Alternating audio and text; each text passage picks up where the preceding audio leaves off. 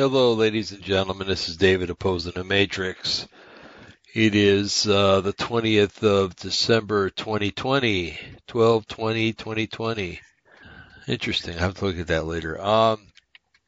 Anyway, it's 10:52 p.m. on the left coast. As it currently stands, the left coast, the communist coast. Our taskmasters being the politicos on the left and who are plunging us into what will soon be a very chaotic and perplexing either civil war or revolution. I see it as being both. I always put God first, Yahweh first, and because as believers in Yahweh, or Yeshua, we live not in this world as residents, we live as pilgrims. But needless to say, we're here anyway, and while we're here living in the United States, we're afforded the luxury, or the blessing maybe is a better word, of being able to vote our leaders into office. However, our leaders aren't always our leaders, in a sense that they were meant to be. Our leaders are always meant to be servants of the people, and they've made themselves overlords. And which is something that the founding fathers sort of foresaw. It's interesting, and we'll get into that tonight because I want to. But there's two things that choke me up when I'm listening to music.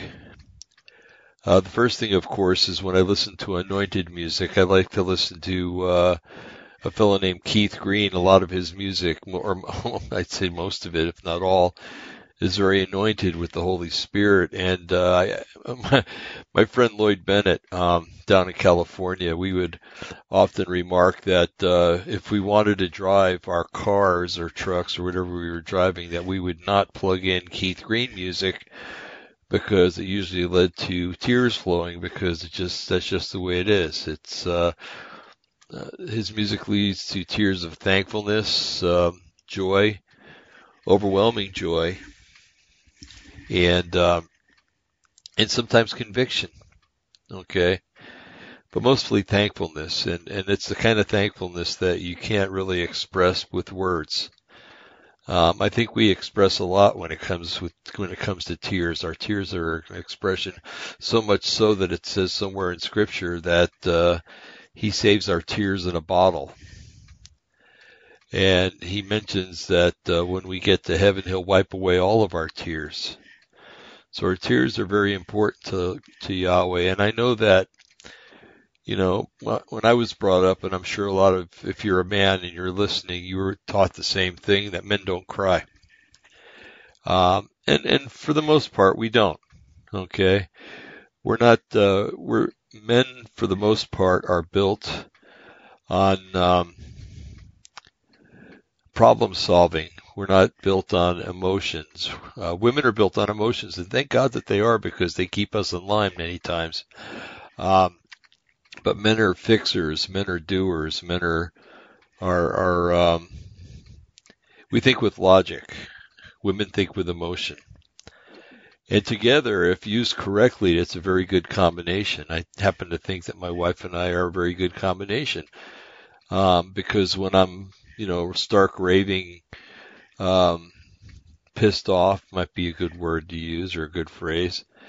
She'll come to me with words that, well, maybe this and maybe that, and it causes me to think. And women have a way of using logic towards men that cause men to think. And that's the way that God created men and women, that Yahweh created us. And it's a really neat combination if it's used for Yahweh, from Yahweh, and for His glory. If it's used for vainglory, as the world uses it, it'll always fail one way or another. Either the woman will become dominant over the man, or the man will become dominant and abusive over the woman. because pride enters in. Pride is one of our main enemies. It's what caused Satan to fall from grace. He thought that he could be like the Most High, and it happens to rear its ugly head up in our lives too, many, many times. So we have to guard against pride. But anyway, I don't want to get off the subject too much. But anyway, it's a good thing that that Yahweh has made such a combination of men and women. That's why the homosexual coupling does not work, because if you have two people that both possess X chromosomes cohabitating with one another,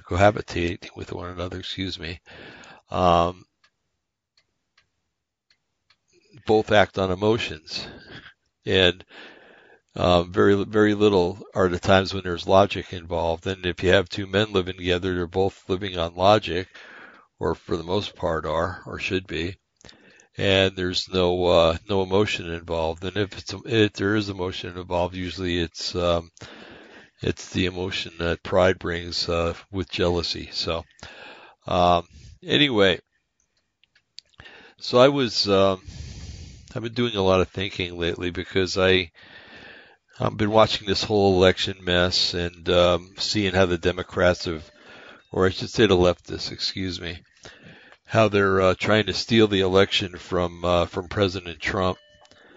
And in many cases, the judges that have been presented these different lawsuits have turned them down, and it's because they're judges that were mostly appointed by liberal presidents like Obama.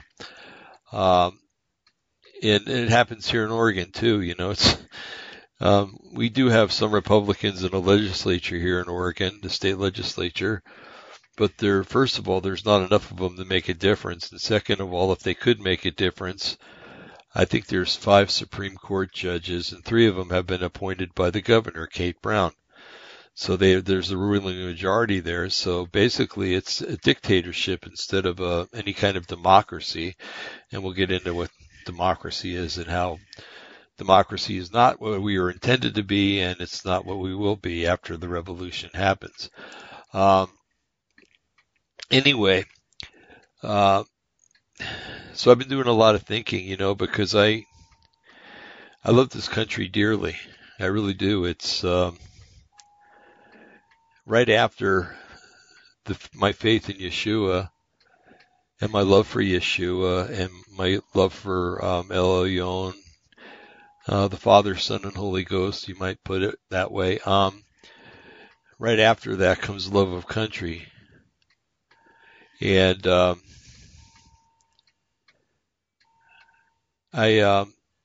sorry, I got sidetracked by a thought of what Douglas MacArthur said. And anyway, and I'll share that later if the whole thought comes into my mind. I've just got 2 of the 3 words I was thinking of. But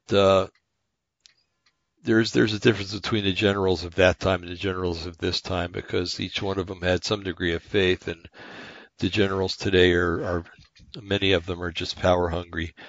There are some righteous generals in power, but there are many wicked men that are in the Pentagon and are serving there for wicked reasons, and so that puts kind of a little bit of hot tar on the subject when it comes to moving smoothly with what's going to happen in the future. Anyway, so let me maximize a couple of things. So where do I go with this? This is a really hard subject to talk about, and I want to be able to present it to you with clarity and with the lack of emotion that wells up inside of me when I think about this country and what's happening to it. There are times when I think about the soldiers that fought in all the wars that this country has ever fought in, the Revolutionary War, the the War of 1812, the Civil War, the Spanish-American War, World War I, World War II, the Korean War. It's not a conflict, it was a war. There were minor skirmishes, also the Bay of Pigs invasion. What happened down in, what was it, Grenada, or Grenada, however you want to say it. The whole reason why the Marine Corps was formed was because of piracy in the Mediterranean by the Libyans and other Arab countries who were abducting American soldiers and sinking American ships if the United States didn't pay ransom. And that was quickly cleared up once the Marines were formed and the Navy was given permission to go clean that up. Anyway, let's see, so the war in Vietnam, and then the two Gulf Wars, Afghanistan, and I hope I'm not leaving anything out. I really am. I really hope not. But anyway, you start to wonder, when you look at what's happening today, you wonder if, and please, I'm not trying to be over righteous or anything like that, but you wonder if the sacrifice that our soldiers made in all the other wars that we've ever fought was worth it when we see the outcome that's happening today. In other words, if the soldiers that went into Europe to fight the Nazis realized that in 2020 or anywhere from 2000 on up, that the Democrat leftists would be trying to turn this country into another Nazi Germany. You'd wonder if they would ever stop and think, hey, why are we fighting this war when it's going to happen anyway in the late 20th century and the early 21st century, But I am thankful for their service and their sacrifice. They paid the ultimate sacrifice for freedom, and it's kept us free for many years from the Nazism or socialism, National Socialism, and the strength of the soldiers during the Cold War kept us from, first of all, going to war, but also the end result was the forces of the Soviet Union collapsing. It actually collapsed under its own weight, and especially when Reagan announced that we had Star Wars, it was it was something that the oppressors on the other side realized that they could never defeat, so they gave in, and that's a good thing. But all the people that ever served and fought against communism, and that would be in Vietnam, Korea. My dad, for instance, he fought in Korea. What would he think now if he saw the leftist Democrats basically trying to hand the country over to the New World Order? My dad died at quite an early age. He died at I think he was 69, 68 when he passed away. And I've always mourned that he passed away at such a young age, because most people, their fathers lived to be in their 70s, late 70s, 80s, even 90s. And I lost my dad and my best friend when he was 68. And I felt robbed and cheated. I really did. I felt like I got a raw deal from Yahweh, but I was stopped one day because I was praying, and I said, Lord, I miss him so much. And he said, well, you had to depend on your dad for advice, and you had to depend on your dad for telling you what was right and what was wrong. He says, well, you know what, I brought him home, but you still have a father that you have to answer to and who will give you answers, and that's me.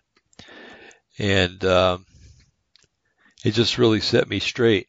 It really did. And if my dad was still alive and he saw what was going on, he would probably have a stroke or a heart attack anyway. And he died a relatively peaceful death. And who knows what it would have been like if he would have lived to see what's going on today, you know?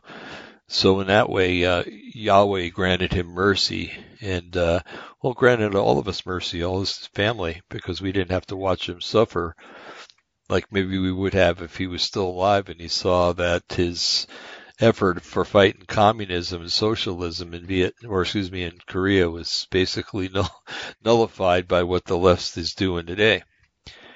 And you'll notice that the left doesn't ever act when a prior generation that fought a great war is alive.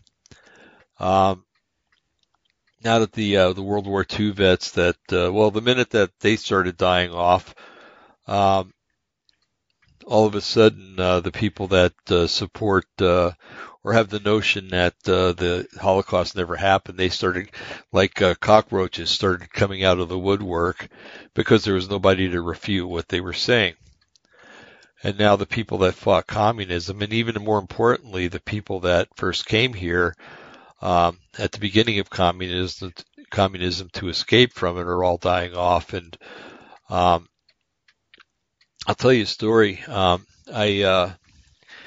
was working at a pharmacy, and I probably told this story before online, but I'm going to tell it again. And one of the delivery drivers, I think he was from Belarus, and Belarus was part of the Soviet Union, and they suffered under the Russians, or I should say the Soviets, for quite a few years, several decades. And he brought the newspaper in when Obama was elected. It was a pretty quiet and glum time that day, and you could tell that the people that voted for him were very happy, but the majority of the people that I worked with were not very happy. Either that or they knew not to say anything, which was wise. But anyway, so I said, "How you doing?" He goes, "Not so good." And I said, "Well, what's the matter? Are you sick or something?" I kind of knew what he was going to tell me, but I just wanted to find out. And he put the paper in front of me, and it had that Obama won, and he said, he says, "I lived under the Soviet Union ever since I was born." He says, "And when things were falling apart there, I came to the United States figuring I could get away from that forever and not have to live under communism or socialism anymore." He said, and it was a terrible way to live. And then he pointed to the newspaper, specifically to the headline that says Obama wins the election.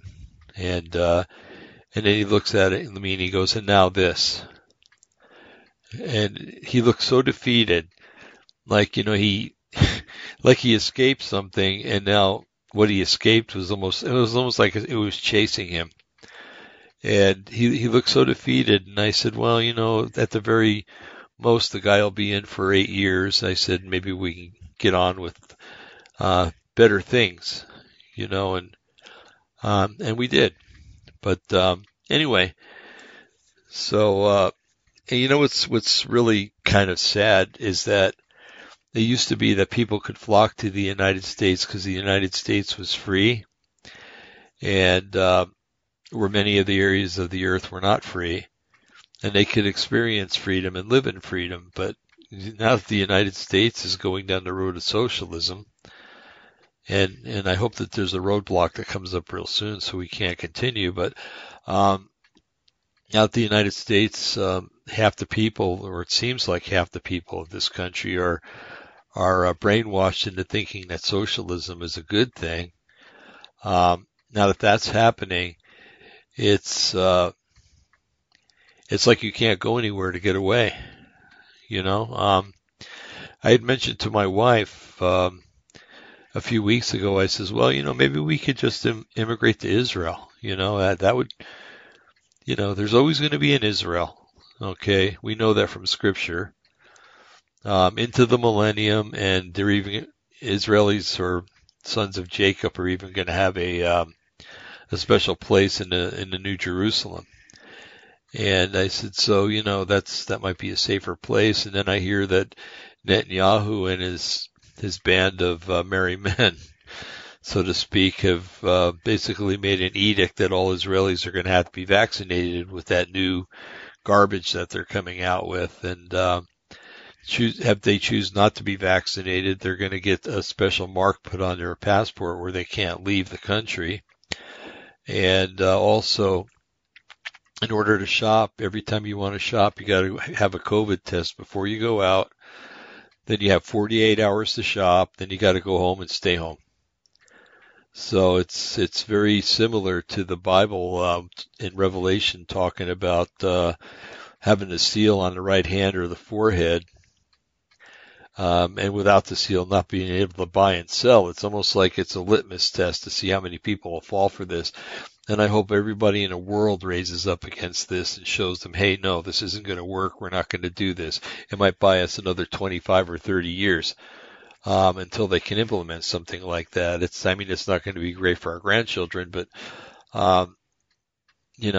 it's every generation has to take their lumps in this great big stupid world that we live in, unfortunately. But anyway. So I found myself the other night a little mournful of the fact that, it almost seemed to me at that time that all the soldiers that had ever fought had died in vain. Because, the Civil War was fought for states' rights, and it was also fought to free the slaves. Well, the black people have never been free. They've been pronounced free, but they've always been discriminated against, even in the North and especially in the South, for many years. And then when Jim Crow sort of ended, that era ended. For the most part, it ended. It still exists in some areas, but along comes President Johnson, who offers the Great Society, which offers a lot of people welfare. And don't get me wrong, there are people that need welfare. They need assistance from the government. But basically, it was handed out free willy-nilly to anybody that wanted it. And since then, the African Americans or the blacks in this country have suffered under economic slavery because they're promised things by the socialist Democrats. They're promised everything under the sun, basically, if they get the vote of the black Americans.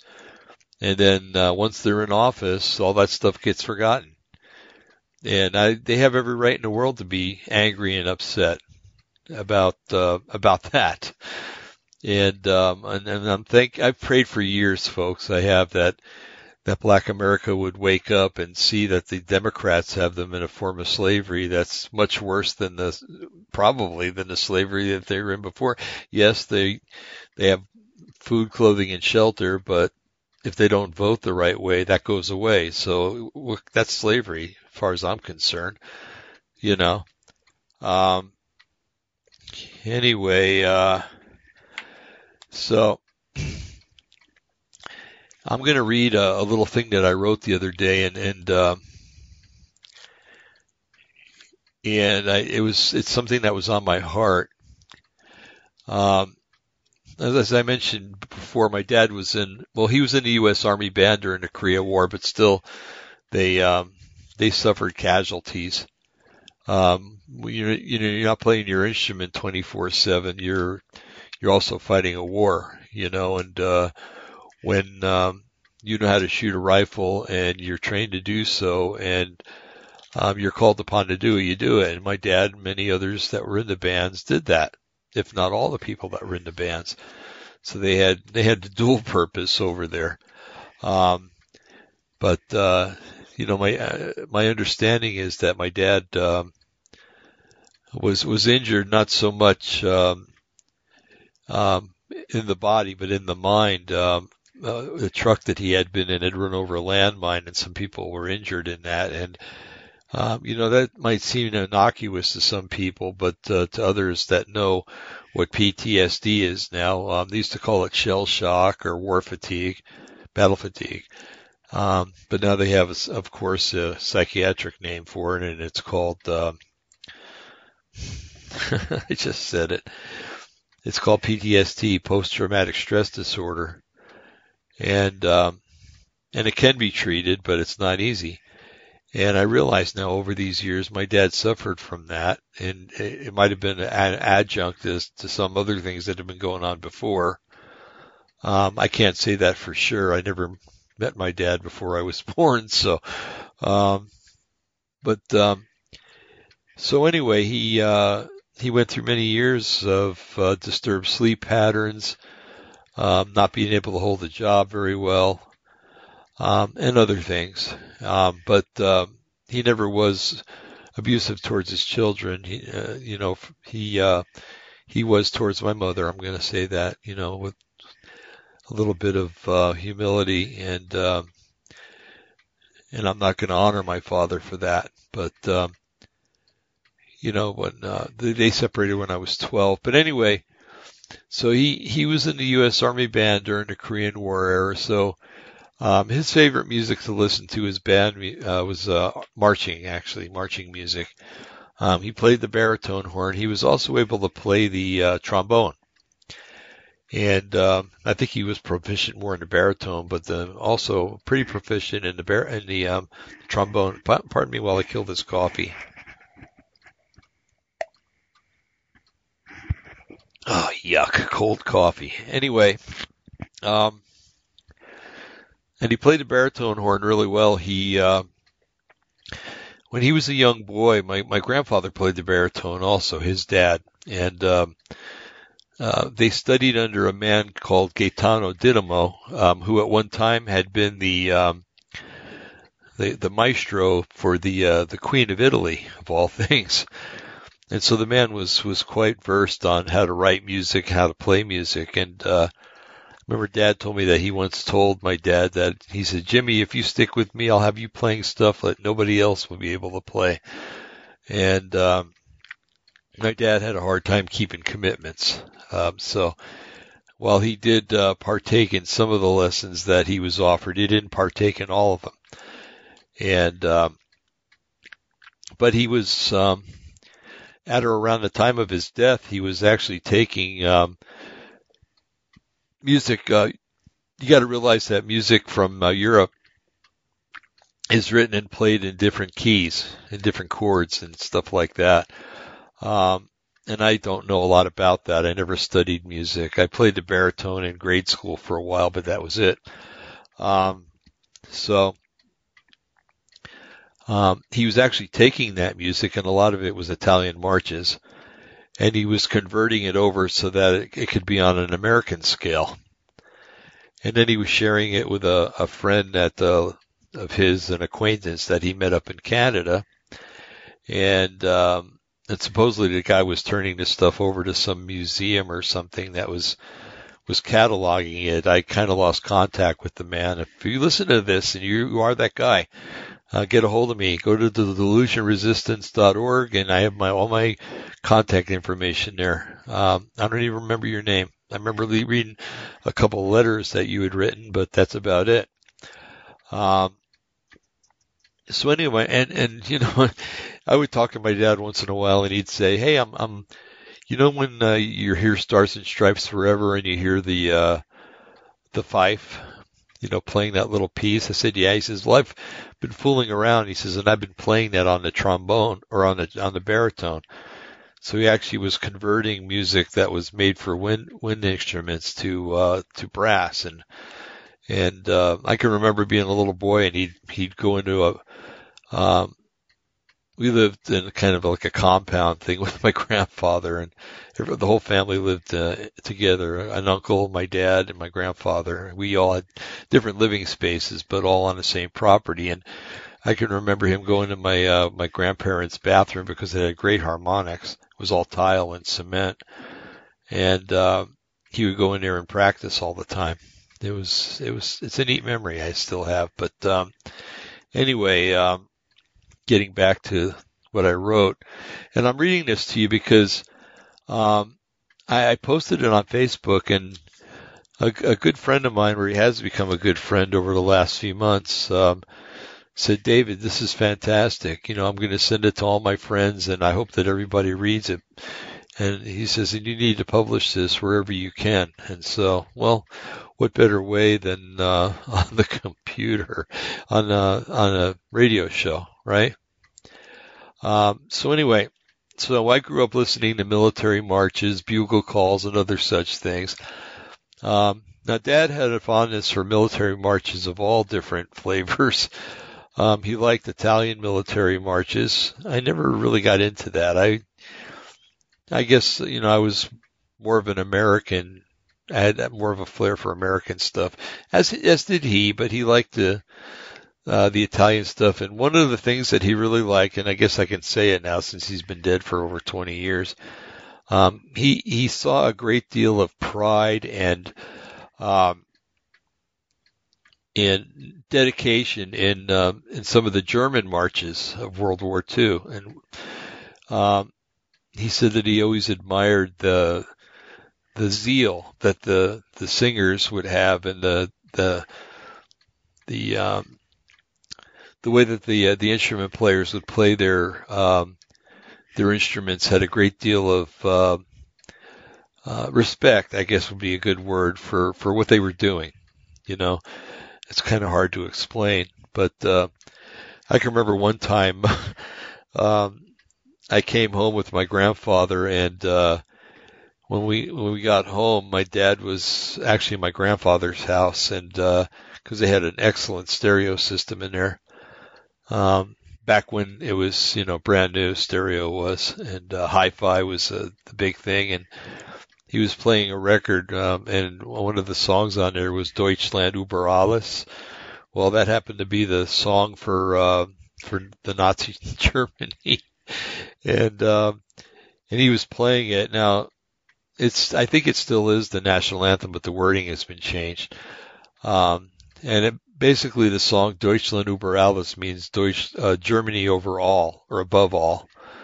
And it's heavily nationalistic in nature and stuff, but he just liked the way that the zeal that the singers had for that, when they were singing that song. And it wasn't a feigned sort of thing, like they were just military people that were just singing it just because it was their job. It was like they put their whole heart and soul into singing it, and he really admired that. And my dad was totally not a National Socialist, nor was he communistic or anything else, but he knew that when people took pride in what they believed in, he respected that.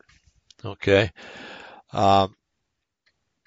Just as we should respect our own national pride, and that's something that's really waning. Anyway, so from time to time, well, first of all, I really loved my dad, and I miss him a lot, a great deal. We went into that, what the Lord spoke to me, and from time to time, I get onto YouTube, and I hadn't done this for very long. It's only been like 2 or 3 years, but I discovered that the United States Marine Corps Band, and they call themselves the President's Own. So it's the President's Own United States Marine Corps Band. You can listen to a lot of the John Philip Sousa music that the military, our military has played over the years, and you can listen to different Army songs and stuff like that. That yes, they play Army songs and Marine Corps hymns and stuff like that, and it's by far they're probably the better band. I do listen to the American the United States Army Band, and I love their rendition for Stars and Stripes Forever because they actually sing. They have a chorus that sings the words to it, and I won't play it here, but if you ever get a chance, if you like this kind of music, and it brings up a national or a feeling of national pride for you, it's really nice to listen to, and it brings out a lot of emotion in me. Because as I was listening the other night, I started to cry, and almost uncontrollably, because I was thinking about, like I mentioned earlier, all the men that have ever fought for this country, and when there's what's that song, the Battle Hymn of the Republic. There's a few renditions of that on YouTube, and one of them is quite moving, and because it shows pictures or from movies and whatever, from the Civil War and also the I'm trying to say World War II and Vietnam and things like that. So it's putting pictures together with the music, and it's quite a moving rendition of that song. But by far, I like Stars and Stripes Forever the best, and the Army Band sings the chorus to it, and it's very rousing. It really is. So the other night I was listening, and with all that stuff going through me, and watching our country going down the drain, or people trying to make it go down the drain, I should say. Hopefully that'll be stopped really soon. It really bothered me, and I had all these swirling emotions going on within me, and like I said, the only other time I cry like that is when I'm listening to the Christian music that is really anointed by the Lord. And so anyway, so I was reflecting on how our country is divided and how much hate exists between people. Now, I've been through a lot in my life, and I really don't fear much, but I do fear the civil war that is here, because it's a social civil war right now, and will escalate to a physical civil war in our country. I'm already mourning all of the death that will occur, because there will be a lot of dead people when this is all over. Death in war is useless. It only achieves the goal of the elite that want us to fight each other. If you knew who ran wars and why they're fought, it's because of the bankers and the elites that make money off of war. I think that if it wasn't for them, that people would just kind of blow off a lot of stuff, and we wouldn't fight as much, but if at all. But the elites, they ignite us into rage against other people, and once you get to know other people and realize that they don't want to fight us as much as we don't want to fight them, you realize that there is there's a scripture that I'll read later, but you realize that there are powers that are far higher than human beings, that are controlling powers of elite human beings, or people that think they're elite, bankers and such, who want us to fight each other so they can make more money, or take over property or land where they can make money.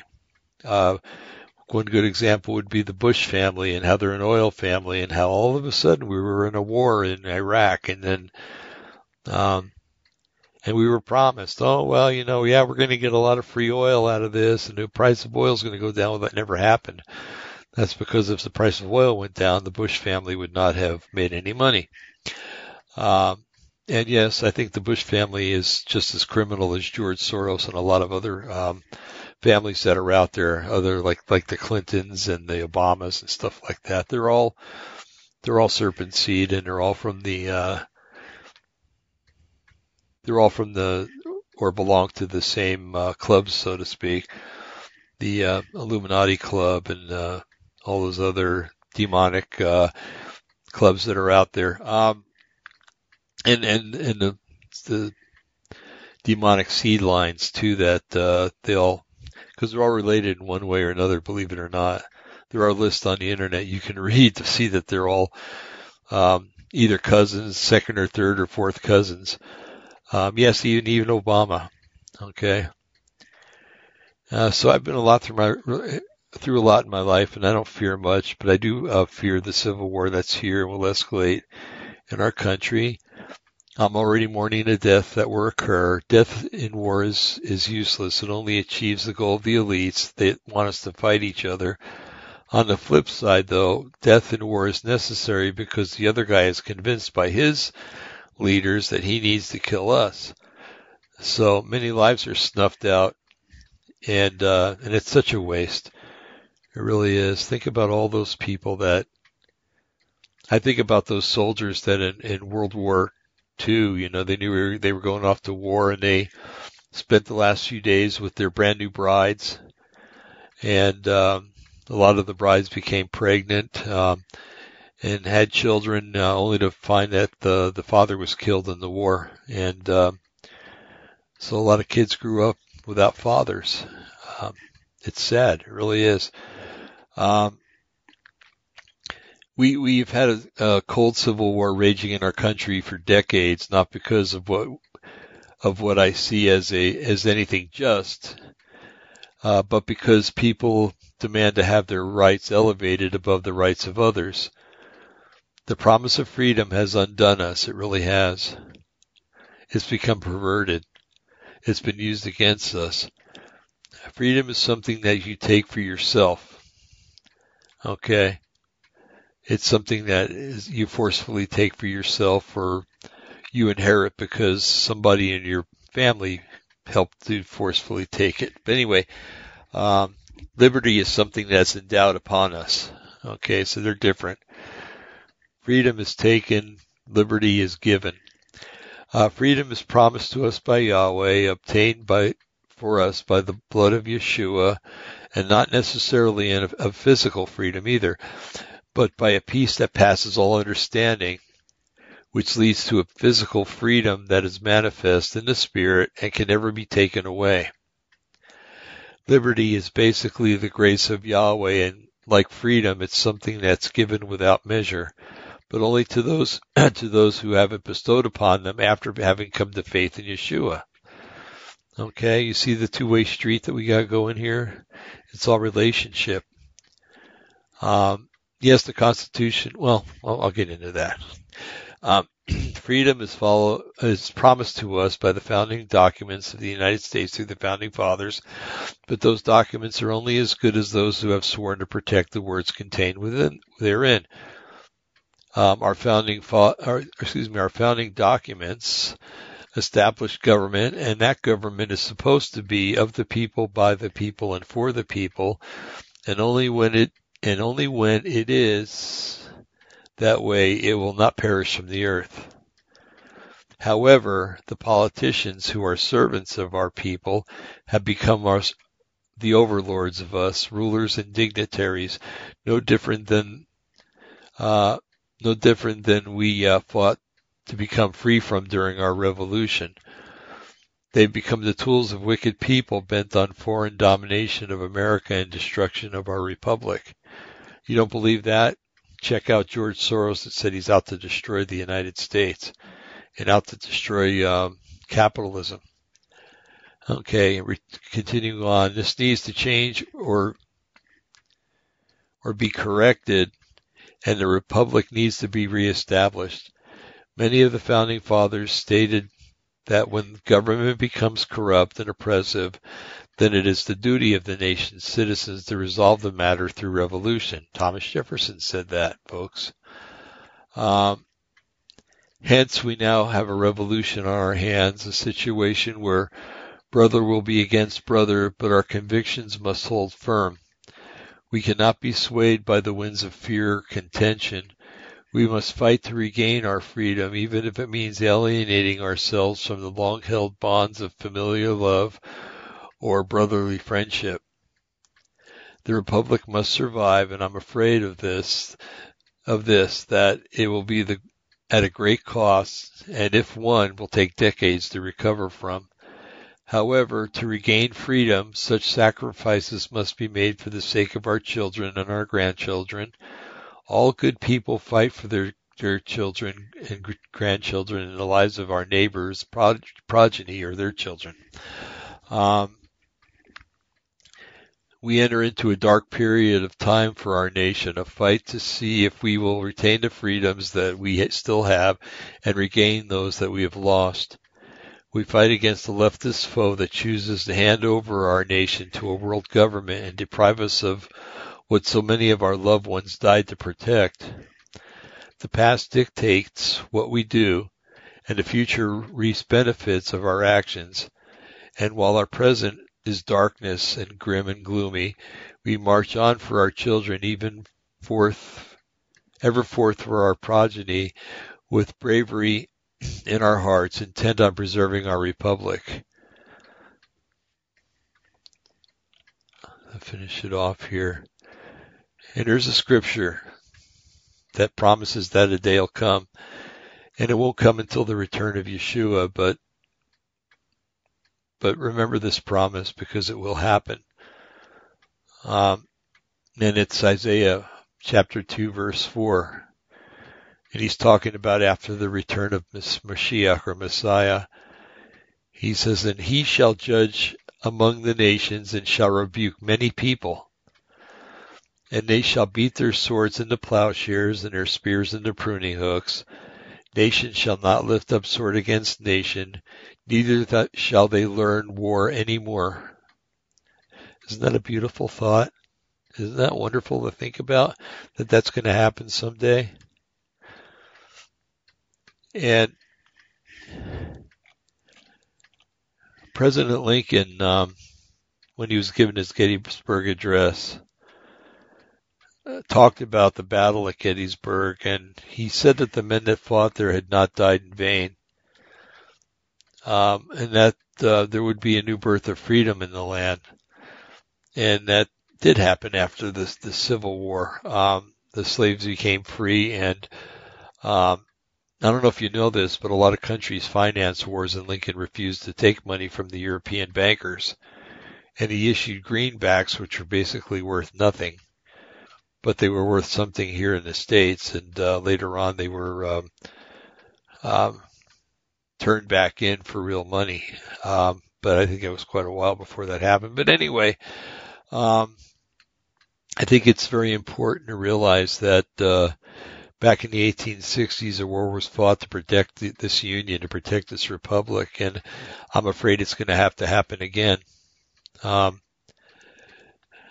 The leftists, and I'm talking about people like Schumer and Pelosi, and especially the or AOC's, I can never remember her name, Ilhan Omar and Rashida, I can't remember her name either, but the Palestinian that got elected from Michigan. They're just plain socialist leftists that are out to, they're in a way, you got to respect them more because at least you know who they are. People like Schumer and Pelosi, they're leftists, and they have a communist ideal, but they try to make us think that they're Americans and that they're fighting for us. But if you've got half your brain tied behind your back, you can figure out that it's a sham, and they're full of bovine scatology. And if you've ever known anybody, I talked in here about how people are going to have to not worry about what this is going to do. In other words, if you have a brother and your brother believes and is a Democrat, or your brother believes that you shouldn't fight a war or whatever, you're going to have to just kind of ignore that and take it as it comes. Part of the Civil War back in the 1860s is that brother was fighting against brother, and cousin against cousin, and things like that, and that's one of the hardest things that had to be done at that time. But if you fight for what's right in this country anymore, you're ridiculed by some of your family. Many times you could be outcast from your family, depending on how many believe the way you do and how many don't. I know in the Jewish faith, if you come to faith in Yeshua, which is really just a completion of your Jewish faith, you'll be disowned many times by your family. They'll treat you like you're dead. They'll even tell you that you're dead in their eyes. But you have to do what's right. If God's calling you, who's more important, right? I think God's more important. Yahweh's more important than any relative. I've seen that a lot of times in Jewish relationships that believers in Yeshua are cast off as if they never existed. And sometimes, mothers and fathers who do the casting off, or brothers, they die. And there's no resolution. No mending of the ways, so to speak, with that relationship. The same thing happens with other religions. For the longest time, if you were a Catholic and you became a Protestant, you had 101 anathemas against you. And there's still 101 anathemas in the Catholic Church against Protestants. And it's kind of funny because they want to unite with us and say that all's okay, but they won't get rid of those anathemas. Kind of like the Democrats want us all to unify, but they keep railing against patriots about how we're wrong and everything else. And so they want their cake and eat it too, and I'm sorry you can't have that. So anyway, the whole scope of our country is changing, and please, if you think we're a democracy, get that thought out of your head. We are not a democracy. We're a republic. And a republic is not a democracy. In a democracy, it's mob rule. Okay, because it's the largest percent of the population that rules over the population that's a smaller percentage. And you can see that manifest in a lot of the states here out west. I think it would be very smart for the states, every state, to have its own electoral college, and that every county would have a member to that electoral college. And like here in Oregon, anywhere east of the Cascade Mountains, and if you go farther south, the whole south part of the state is basically Republican. Yet there's two little cities, or two big cities here in Oregon, that control everything, and if you want to throw a third one, and that's Salem. And because they have the most population, everybody else has no say about it. And that's why the Electoral College in the United States is so important, because it gives every state a say. Otherwise, New York and Los Angeles and San Francisco and a few other cities would domineer the whole country. If you're going to go by popular votes. The founders of our Constitution and of our government knew that this would happen. That's why they established the Electoral College. They were kind of used to it because way back when, in the 1760s, 1750s, when the colonies were all trying to get together, even the 1770s especially, the bigger states like New York and Pennsylvania, the states that had more population, I should say, and were richer because of commerce, lorded themselves over the smaller states like Rhode Island and New Jersey and Delaware and Maryland, to give you a few instances. And so whatever New York and those other larger states would say would actually become law, and the smaller states would not really have a say in the matter. But with the Electoral College, the smaller states do have a say in the matter. It could be one little state that could push one person into office and deny the other person office, so it's very fair. And those people that want to get rid of it are usually the ones that know that the socialist population of this country is growing, so they want the popular vote so that they can use it to claim victory every time. But one thing I've always said is that the states that have the less votes because they have less population, I'm talking about the Midwest states primarily, and some of the southern states are the places where everybody grows everything that everybody eats. So a simple solution would, for me, would be, okay, you have more electoral votes, you have more say. Well, we're just not going to ship our food to Los Angeles or New York or Chicago or whatever other city, and then maybe we can starve you people into giving us some rights. I know a lot of people would say that that's a wrong thing to do, but sometimes drastic times deserve drastic measures. So anyway, the form of government that the socialists wants us to have here in this country would put us into a state of like a banana republic. Actually, it would be like Venezuela.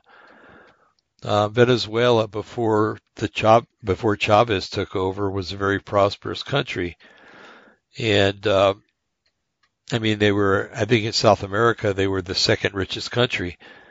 They have a lot of oil resources. They're able to grow a lot of food there. But after Chavez got in and started taking over the farms, which is one of the first things that communists do, and nationalize the oil system and stuff like that, a lot of people lost their jobs. Stores had to close. Does that sound familiar to you? And a lot of people lost their way to make a living. And now people are digging through garbage dumps trying to find little scraps of food to eat. And I don't know about you, but I don't want that to happen to me or anybody in my family or anybody in your family for that matter. But these useful idiots that are going to these colleges and being taught by useful idiots that have degrees in certain subjects are filling the brains of our children and our grandchildren with a bunch of mush to think that this is an equitable way to live under the guise that everybody will be equal. Well, no, everybody won't be equal. Talk to people that lived in the former Soviet Union or any, Belarus, Poland, whatever. And they're going to tell you that, no, there's always a few people that have it better than others, and those are party members usually. And they lord it over all the other people in the country, and more people were killed out of starvation and everything in China and Russia and in the 20th century than will probably ever be numbered, And if they're not killing people that way, they're killing them through purges. Then they pick their petty little causes like religion, because Marx said that religion is the opiate of the people. So religion can't exist freely anyway. There's always a state church, but it's run by the state. And it's not run by the Lord Jesus Christ or Yeshua HaMashiach. So people flock and they form illegal churches, illegal because the state calls them illegal. And they're usually scooped up and thrown into gulags for as long as the state thinks they need to be in the gulags or prison camps or whatever you want to call them. I say gulags because that's the Soviet term, and everybody else modeled their systems after the Soviets or the Maoists now. But anyway, to get a loaf of bread, you had to stand in line sometimes for hours in the former Soviet Union. If you weren't a member of the Communist Party. I know some people that lived in Armenia before the fall of communism, and I guess they grew up in Armenia when they were kids too. But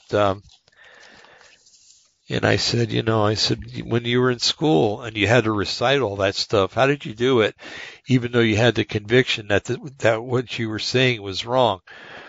And she says, we just said it so that we could get our ration of bread and everything else. We didn't believe it, but we just said it. And it's just the law was terrible. I remember watching, they had a video of a meal, I think some kind of holiday meal. Might have been a Christmas meal, I'm not sure. And the room was kind of darkened, and then in order to get light in the room, they had to actually hook a light bulb up to a 12-volt battery. And as soon as the dinner was over, that 12-volt battery got unhooked so they could save the battery. So, if you want that, then you advocate for communism and socialism. If you don't want that, well then you advocate for a Republican form of government. And I'm not saying you have to become a Republican. It's just that you support a republic instead of a dictatorship or oh God, I'm sorry. I'm tired and it's late. A democracy. Democracy always leads to mob rule, which maybe we should now get into some of the. I found some websites that had some of the words of the founding fathers, and I'm going to read from an article that's called Why the Founding Fathers Despised Democracy. Okay. And here goes the article. Plato wrote in The Republic, quote, and so tyranny naturally arises out of democracy, end of quote. The Founding Fathers despised democracies. They desired democratic principles, but not a democracy. As Plato decrees above, democracy can easily be commandeered to establish a totalitarian state. The founders inherently understood this and wholly rejected forming a democracy.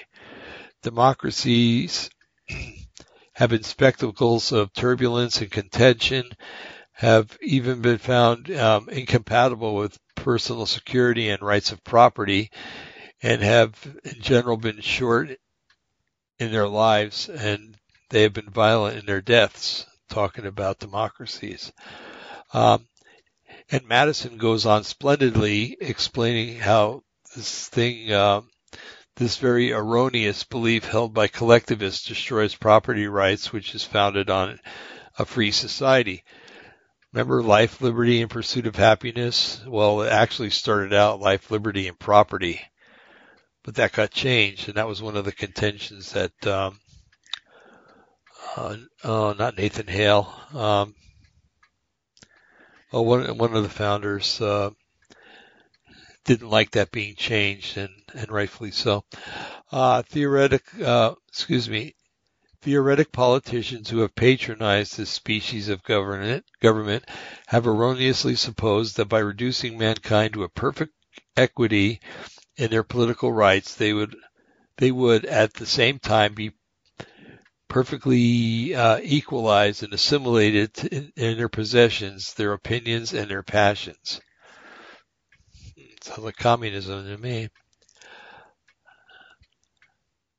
You ever hear about how they want to redistribute wealth? That means taken from the rich and given to the poor. But look at the old Soviet Union, and you realize that they took from anybody that had anything and basically kept it for themselves. And then maybe if they felt on a good day they felt like giving, they would give a little to the public, but very rarely.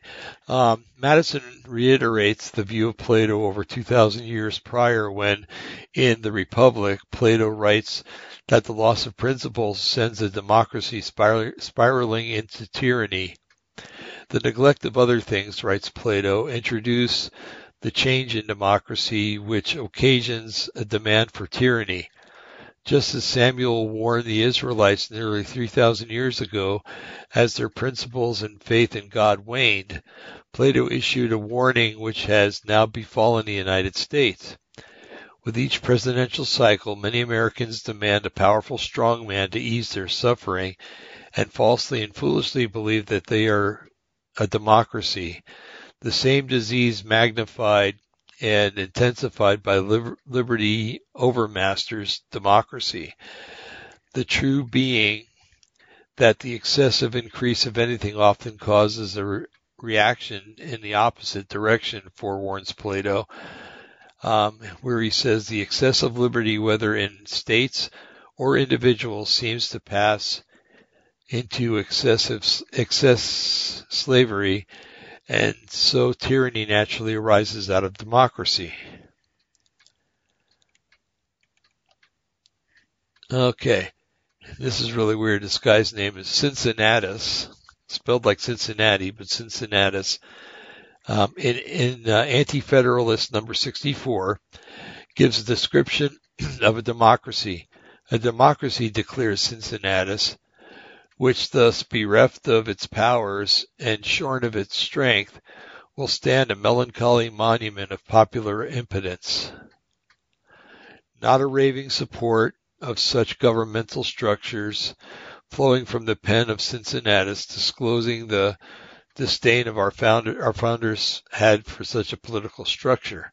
In fact, the word democracy appears nowhere, absolutely nowhere, in either the Declaration of Independence or the Constitution, and Article 4, Section 4 of the Constitution guarantees to every state is this union a republican form of government. James Madison, known as the father of the Constitution, states we are to exist under Republican constitutions, referencing both the federal constitutions and the state constitutions, not constitutions under a democracy. Okay, let me scroll a little bit. The functional deficiency of a democracy is unpredicted majority rule or tyranny of the majority. The majority cannot rule otherwise. It could and would simply vote in advantages and even the theft and destruction of the minority. This is the very reason for a moral compact recognizing fundamental rights or our natural rights, rights which are bestowed upon us by our Creator.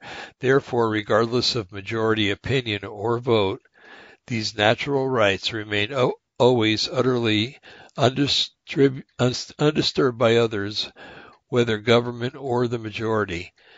The only purpose of a civil government is to protect the natural rights.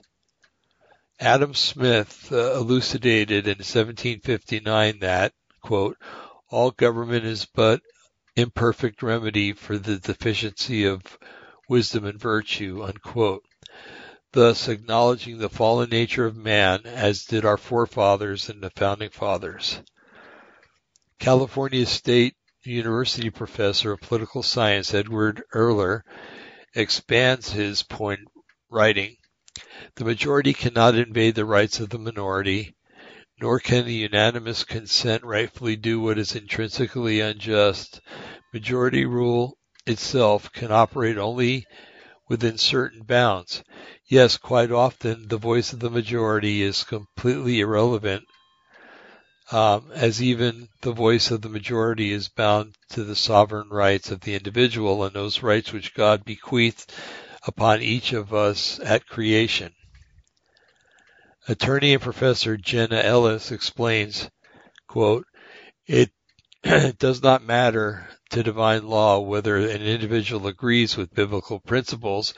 We are not free under divine law to negotiate the fixed, objective, scientific, and constructive law. Natural law, God's law, is immutable and immovable, and this is why America is a conscious republic, not a democracy. Okay. So there you have it. The rest of the things are footnotes. So I remember my grandfather, my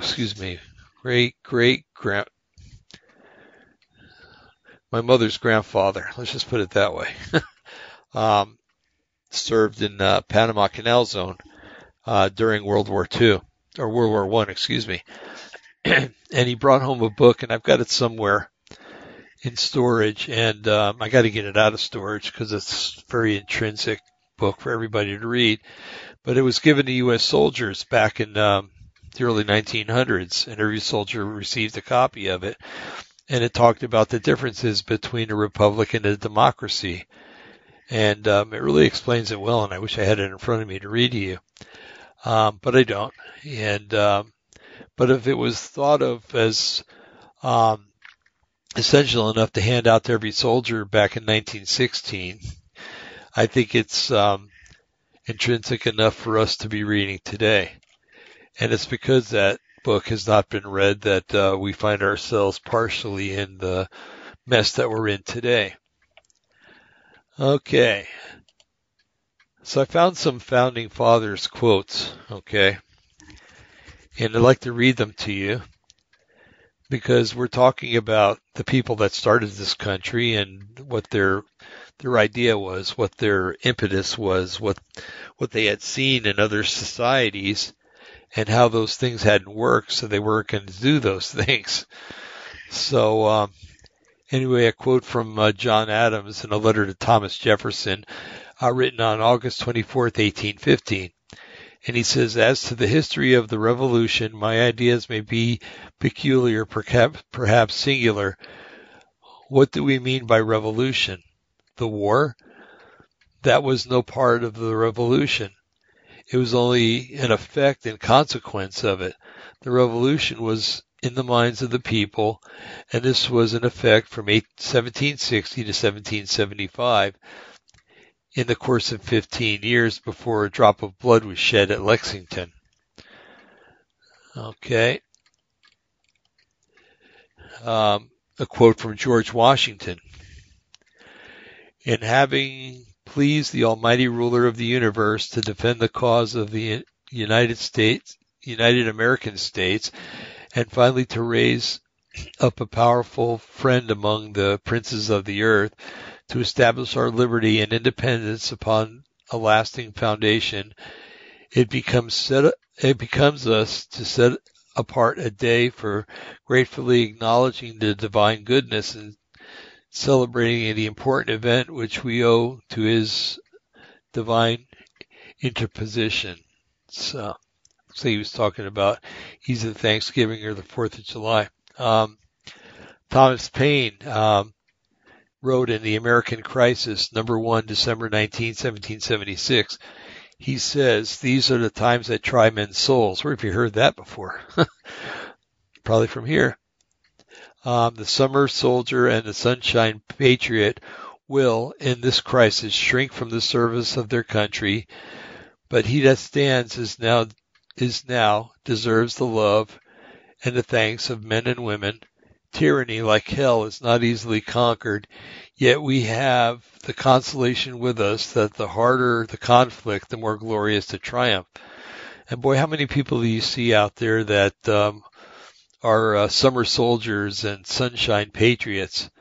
You know, they're out there waving their flags when everything's going good, but when they're called upon to fight the good fight, they can't be found. I'm one of those people that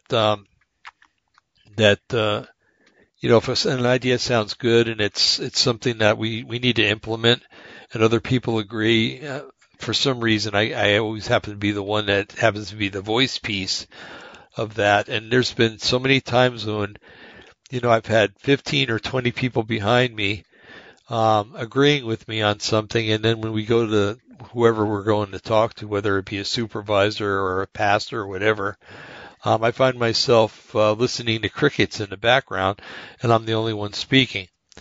So I've learned a long time ago, that if you're going to stand with me, we're going to hold hands, and you're going to stand with me, because I'm not going to have you leaving me to die in front of the enemy, being the only person that talks.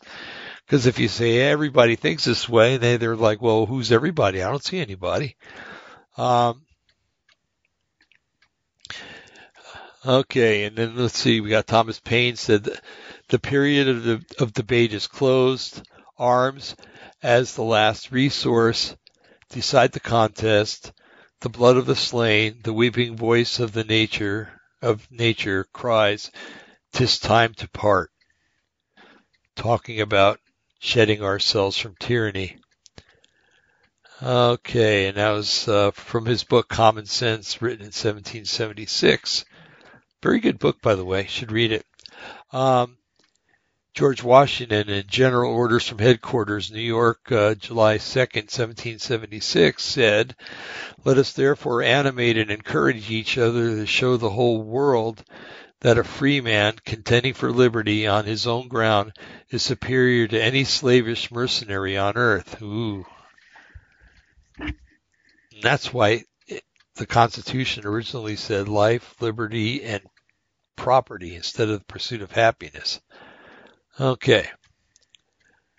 All right. Now we got another one from, from George Washington, addressed to the Continental Army before the Battle of Long Island on August 27th of 1776.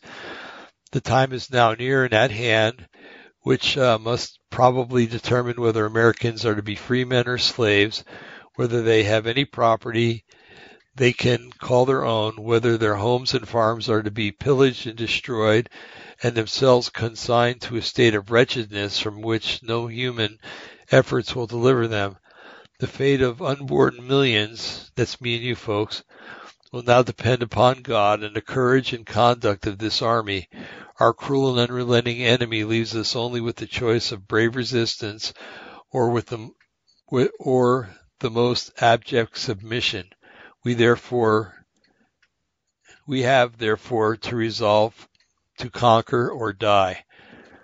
Okay, and he's talking, man, the fate of unborn millions. That's me and you, and that's when I talk about our fighting for our children and grandchildren. That's if for nothing else, fight for that reason. Okay. And Washington also said in a letter to Benedict Arnold on September 14, 1775, every post is honorable in which a man can serve his country.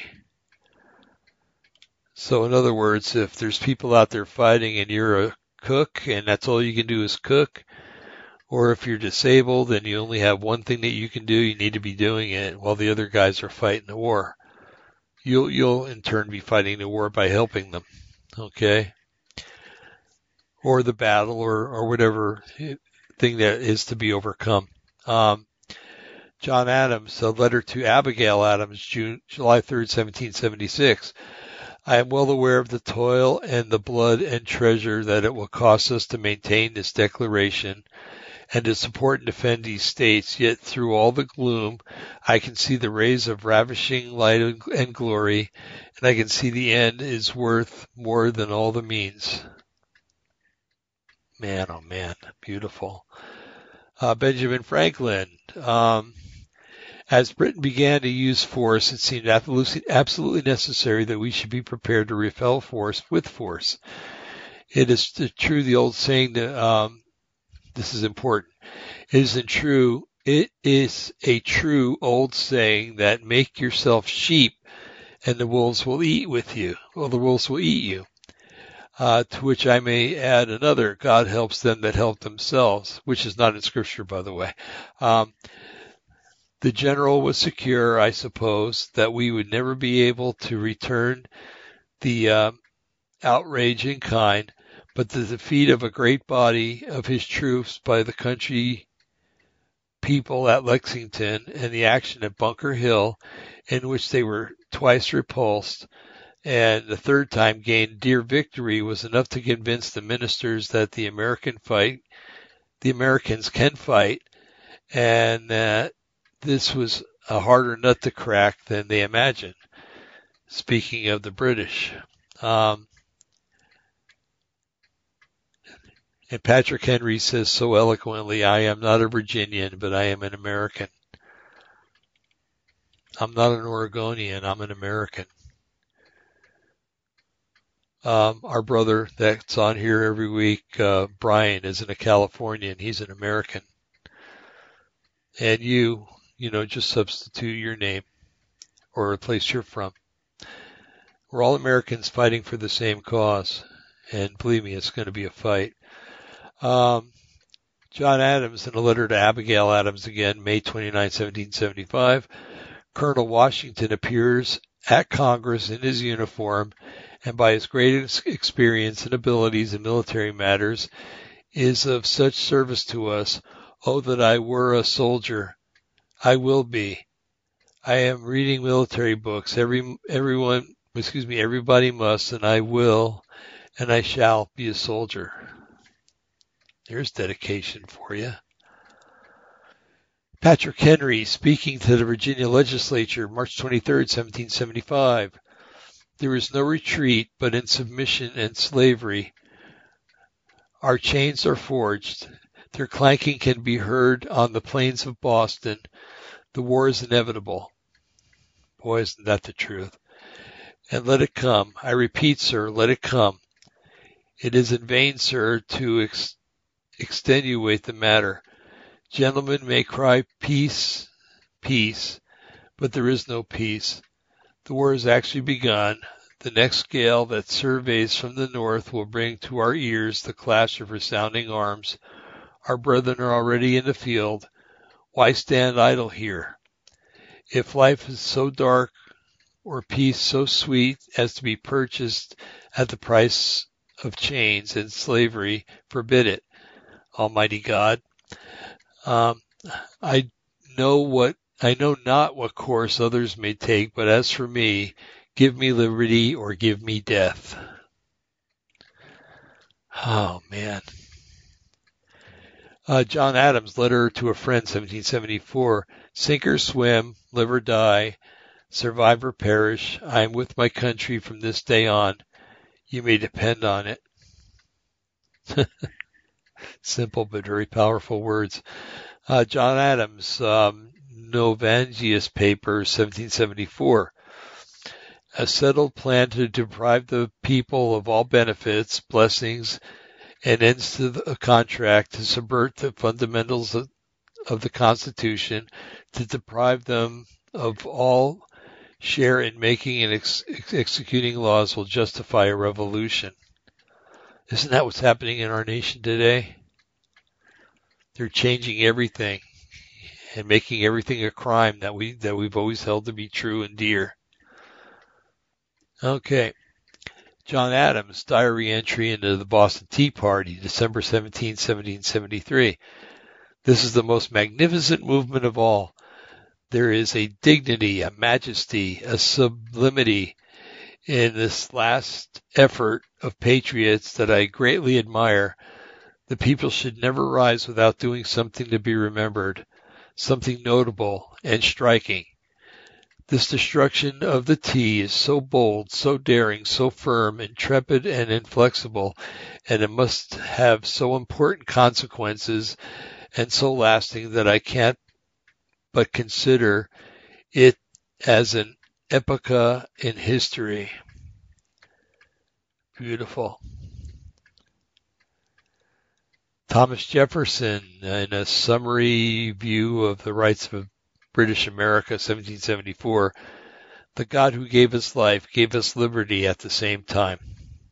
There we go. A couple more. The die is cast, the people have passed the river and cut away the bridge. John Adams, writing about the Boston Tea Party. You cut away the bridge, you can't go back. You just keep moving forward. Hallelujah and amen. And the last one, then join hand in hand, brave Americans all. By uniting we stand, by dividing we fall. That was written by John Dickinson, The Liberty Song, 1768. Let's see, we read that.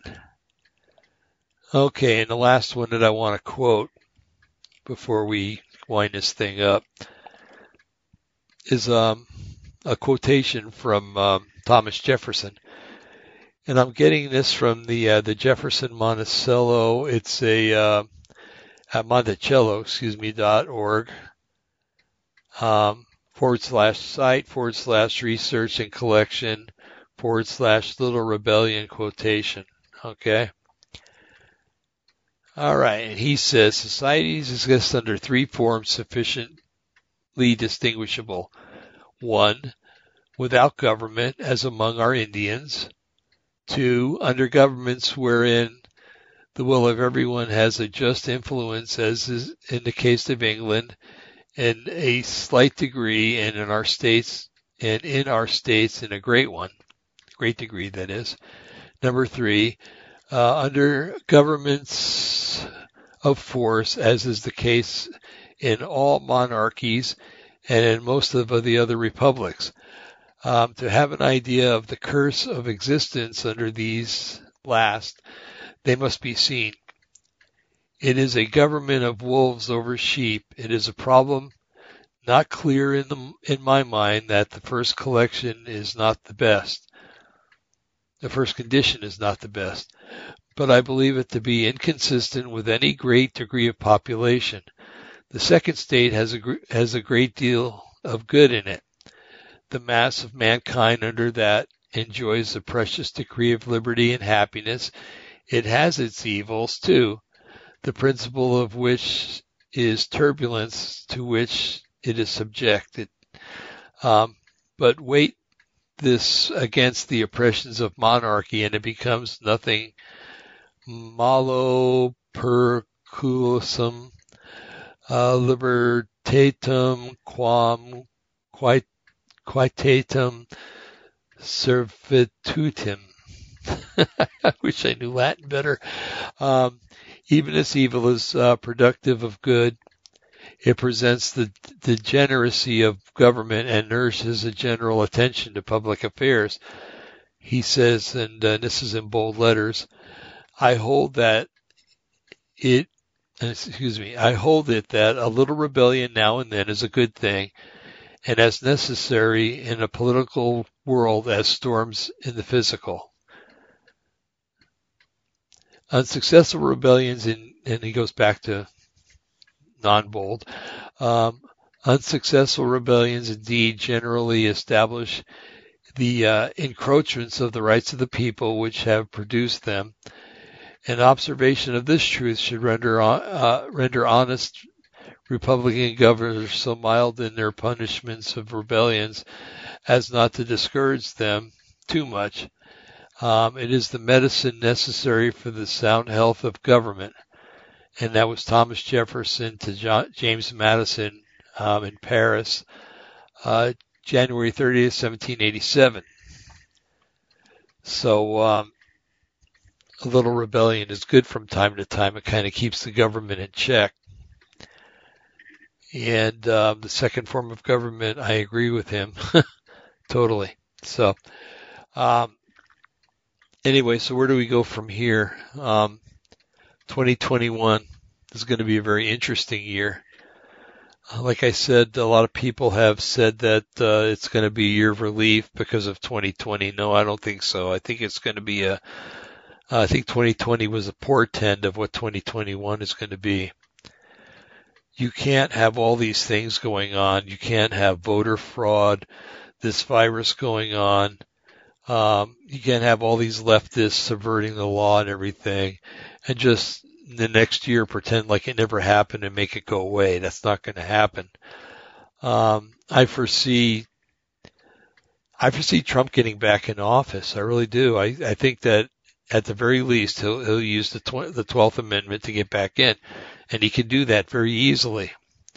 If the Supreme Court doesn't decide, but with John Roberts running things, I don't know if the Supreme Court is severely hindered with that man in there. He's a rhino of the highest degree, and he's an evil, wicked man, and he's holding the other justices hostage, basically. So if they can find a way to get him out of there, hook or crook, they need to do it. But they've refused to hear any of the Trump arguments. And in a way, it's kind of good because it forces them to go to the 12th Amendment, and the 12th Amendment will get them in. It'll null and void everything else. And you'll notice that at the beginning or right after the election, Hillary Clinton told Joe Biden, whatever you do, don't concede.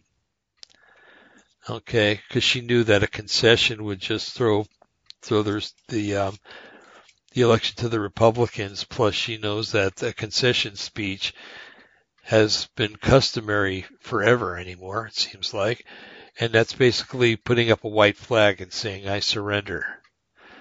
Okay, Trump, there was an article today that Trump said he will absolutely not concede, which should be sending shivers up the spines of every leftist out there, because there's enough evidence now for him to go to any court and prove that there was a high scale of and a high degree of corruption that occurred during this election.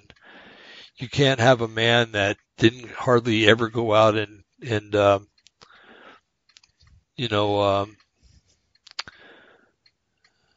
debate, or he didn't go out and canvass any decent populations of any number, and yet get 80 million votes. No, there's something afoul here, and it will be uncovered. And whatever course Trump decides to take, I support it wholeheartedly. I know that this audio will never make it onto YouTube, but it will be on Rumble. YouTube is matter of fact, we'll probably be getting rid of YouTube pretty soon and automatically just put everything on Rumble, because that's the way I see it going. But anyway, I think it's important that we just keep going strong and keep having faith and that everything's going to be okay. I'm not going to lie, 2021 is going to be a very difficult year for very many people. Our governor here or I should say the governor, she's not my governor, here in Oregon has already extended COVID restrictions through the end of March. Or to March 1st. I can't remember which, but anyway, she's just extended it 3 months. And when you consider the death rate from COVID versus the population of Oregon, I think it's the death rate is like 0.000013, if I have my numbers correct. The mortality rate, and as we know, a lot of these deaths are being attributed to COVID, but they're not. They're really maladies that people have been suffering from for years that COVID might accentuate a little bit. But if you look at a death certificate, let's just say I'm trying to think of my dad's. Or another person's, but it'll always list a main cause, and it'll say exacerbated by, in other words, somebody might have a brain injury, a very severe brain injury that's going to kill them anyway, but then they come down with pneumonia for whatever reason. Well, pneumonia didn't kill them, the brain injury did. The pneumonia just brought it on faster, and that's what COVID does. So it doesn't really kill people. It just accentuates or exacerbates the main condition. Okay. A lot of COVID deaths aren't really COVID deaths at all, but are being marked that way because hospitals get paid more money from the federal government if there's a COVID death. Some hospitals in New York City were, fined very heavily for doing that, and they'll probably go to court and they'll probably be sued for a lot more money. But anyway, this whole thing is a sham, and it's made to bring us into the New World Order. And with God's help, Yahweh's help, I don't like to say God because there are a lot of different gods out there with small g's. Okay, there's only one God, and that's the God of Abraham, Isaac, and Jacob, the God of the Bible. And although those are cheap imitations. And so with Yahweh's help and a lot of our prayers, be in constant prayer. And don't be afraid to pray for supplication and forgiveness for our country, because we've been a pretty wicked country. And abortion is just one way to illustrate that, but there are very many other ways. So we need to keep in prayer for our country constantly, and that that Yahweh would give us the intuition, the strength, the advice, especially to President Trump, of what he needs to do, and that Yahweh will present even more evidence against the sham of this election that, got Biden so many votes. I don't know. It's impossible that he did as well as they said he did. It's just impossible. And it's Facebook and Twitter and the other formats can write all they want about how it was a fair and honest election, but I'm sorry, I'm sure that the newspapers in Venezuela said the same thing about the last few elections in Venezuela too. So anyway, my friend from Armenia said when I asked her about the press, she said they only tell you what they want you to know. And that's become more and more evident over the past 4 years, actually probably the past 12 years, because they did a lot of lying for Obama too. The press did. So I highly endorse Newsmax. If you can get Newsmax, What's the other one? I get it on my phone all the time. Epic Times, or Epic News, and they're very good, very non-biased, and very well. They just tell the truth. That's all there is to it. Stay clear from Twitter and Facebook because they're just, your friends might publish something on there, but they might be gone tomorrow. The delusion resistance and my personal self and Opposing the Matrix will be getting rid of our Facebook account just a few days. Facebook doesn't deserve to have good people on it anymore. And if you read or listen to the program that I did about the gematria and what it reveals about the founder of Facebook, you'll figure out the guy's a scoundrel, a crook, and he might not even be totally human. So, and the same thing with the founder of Twitter. So, anyway, those things haven't been said. And with us having done an hour and 36 minutes already, I think I'm going to wind this thing down. And a couple of little news items here. Tomorrow night is going to be our 20th anniversary night. Since Jim Wilhelmsen was with us at the beginning of Opposing the Matrix, he's been invited onto the show. He plans to talk about a fake rapture, and we'll have to see what that's all about, but I'm going to go on record right now as saying that the views of our guests are not necessarily the views of those of Opposing the Matrix, but everybody's got a right to say what they want to say. So take everything with a grain of salt tomorrow night. And then I talked to Gordy Tong. If you've ever listened to this, or if you've listened to this show for any length of time, we've had Gordy on several times. He lives up in British Columbia, Canada, Vancouver, I do believe, and has had some very interesting experiences and is a wealth of knowledge when it comes to anything UFO, anything Nephilim, Illuminati, the whole nine yards. So he'll be our guest the following Monday, which will be the 28th. So that'll be a really good show too. And then I'm going to try to have more people on here more often. So, and try to do as many radio shows as humanly possible with all the stuff that I've got going on, because I'll be starting school again this spring. So, just one class at a time, but that's sufficient for right now. Anyway, keep this ministry in prayer. Keep me in prayer. I've missed a lot of work because I haven't been feeling good, because I think my personal feeling is affects that I had COVID earlier in the year, and I think it messed me up in some ways. I know it messed my lungs up. I've had a lot of shortness of breath, although tonight seemed to be pretty good, actually. But climbing stairs and walking fast and stuff like that just totally knocks the breath out of me. And if we go out and do something in the morning, I always have to nap in the afternoon. And when I'm at work, it makes it very difficult. I have to actually just keep walking around. I can't sit for any length of time because I want to fall asleep.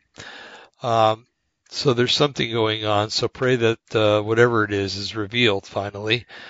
I think there was damage to my lungs and possibly to my heart. The other day, I spent a whole night and almost a whole day with my pulse racing at about 106, and that was at rest. And that makes me very tired. And so there are things going on that I need prayer for in the health department. So if you'd kindly do that, that'd be great. And I don't want to lose my job, of course. So I need, there are avenues that they can afford me to pay me. People could donate hours. So pray that happens, if you would. And, I'm going to be talking to the doctor about, actually I'm going to be going on the Americans with Disability Act. So, that'll be good. And, anyway, so you know what's going on the next 2 Mondays, and, So, oh, and by the way, Eric is going to be leaving us tomorrow night. Will be his last show with us. He's going to hang out with Jim Wilhelmsen. Jim is going to have his own show on Wednesday nights, and Eric's going to be his co-host. I wrote Eric a letter and told him that, being a family man and stuff, it's going to be difficult for him to do 2 nights a week, and that his family is his first ministry, and he should probably attend to his family and to help Jim out as much as possible, because technologically wise, Jim needs a lot of help. And Eric agreed with all those things, and so we'll be saying farewell to him, not permanently, but for the most part on Monday nights. So it'll just be me and Brian. Brian is very astute when it comes to biblical studies. Brian has been given the gift of the prophetic gift, and it's very accurate. He's also a very good teacher and a preacher, but he's very interested in the scope of studies that we get into on this show. So there's not very much that I can teach Brian that he doesn't already know. So anyway, so that's the condition of what's going on, what we'll be doing. And so I just pray in the name of Yeshua HaMashiach that you have a blessed evening, blessed day tomorrow, and then we will see you hopefully tomorrow night. I will be here. Hopefully you will. And we will see what Jim has to present us. So, and then it will be our 20th anniversary. So praise the Lord. 20 years is a long time to go on a radio show. I keep saying 10 years. Started in 2010. Although we were kind of guests for 2 years before that on other shows and stuff. So, anyway, be blessed, and we will see you tomorrow, and hopefully, and, just keep in constant prayer about yourself, your loved ones, and God is not afraid to answer questions. Yahweh is not afraid to answer questions. So, inquire of him what he wants you to do, and he'll be faithful and true to let you know.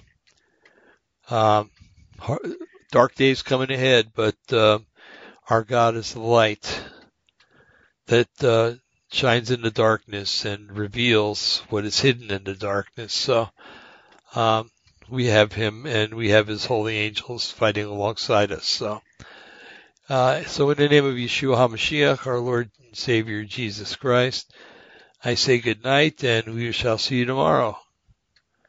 Goodbye, y'all.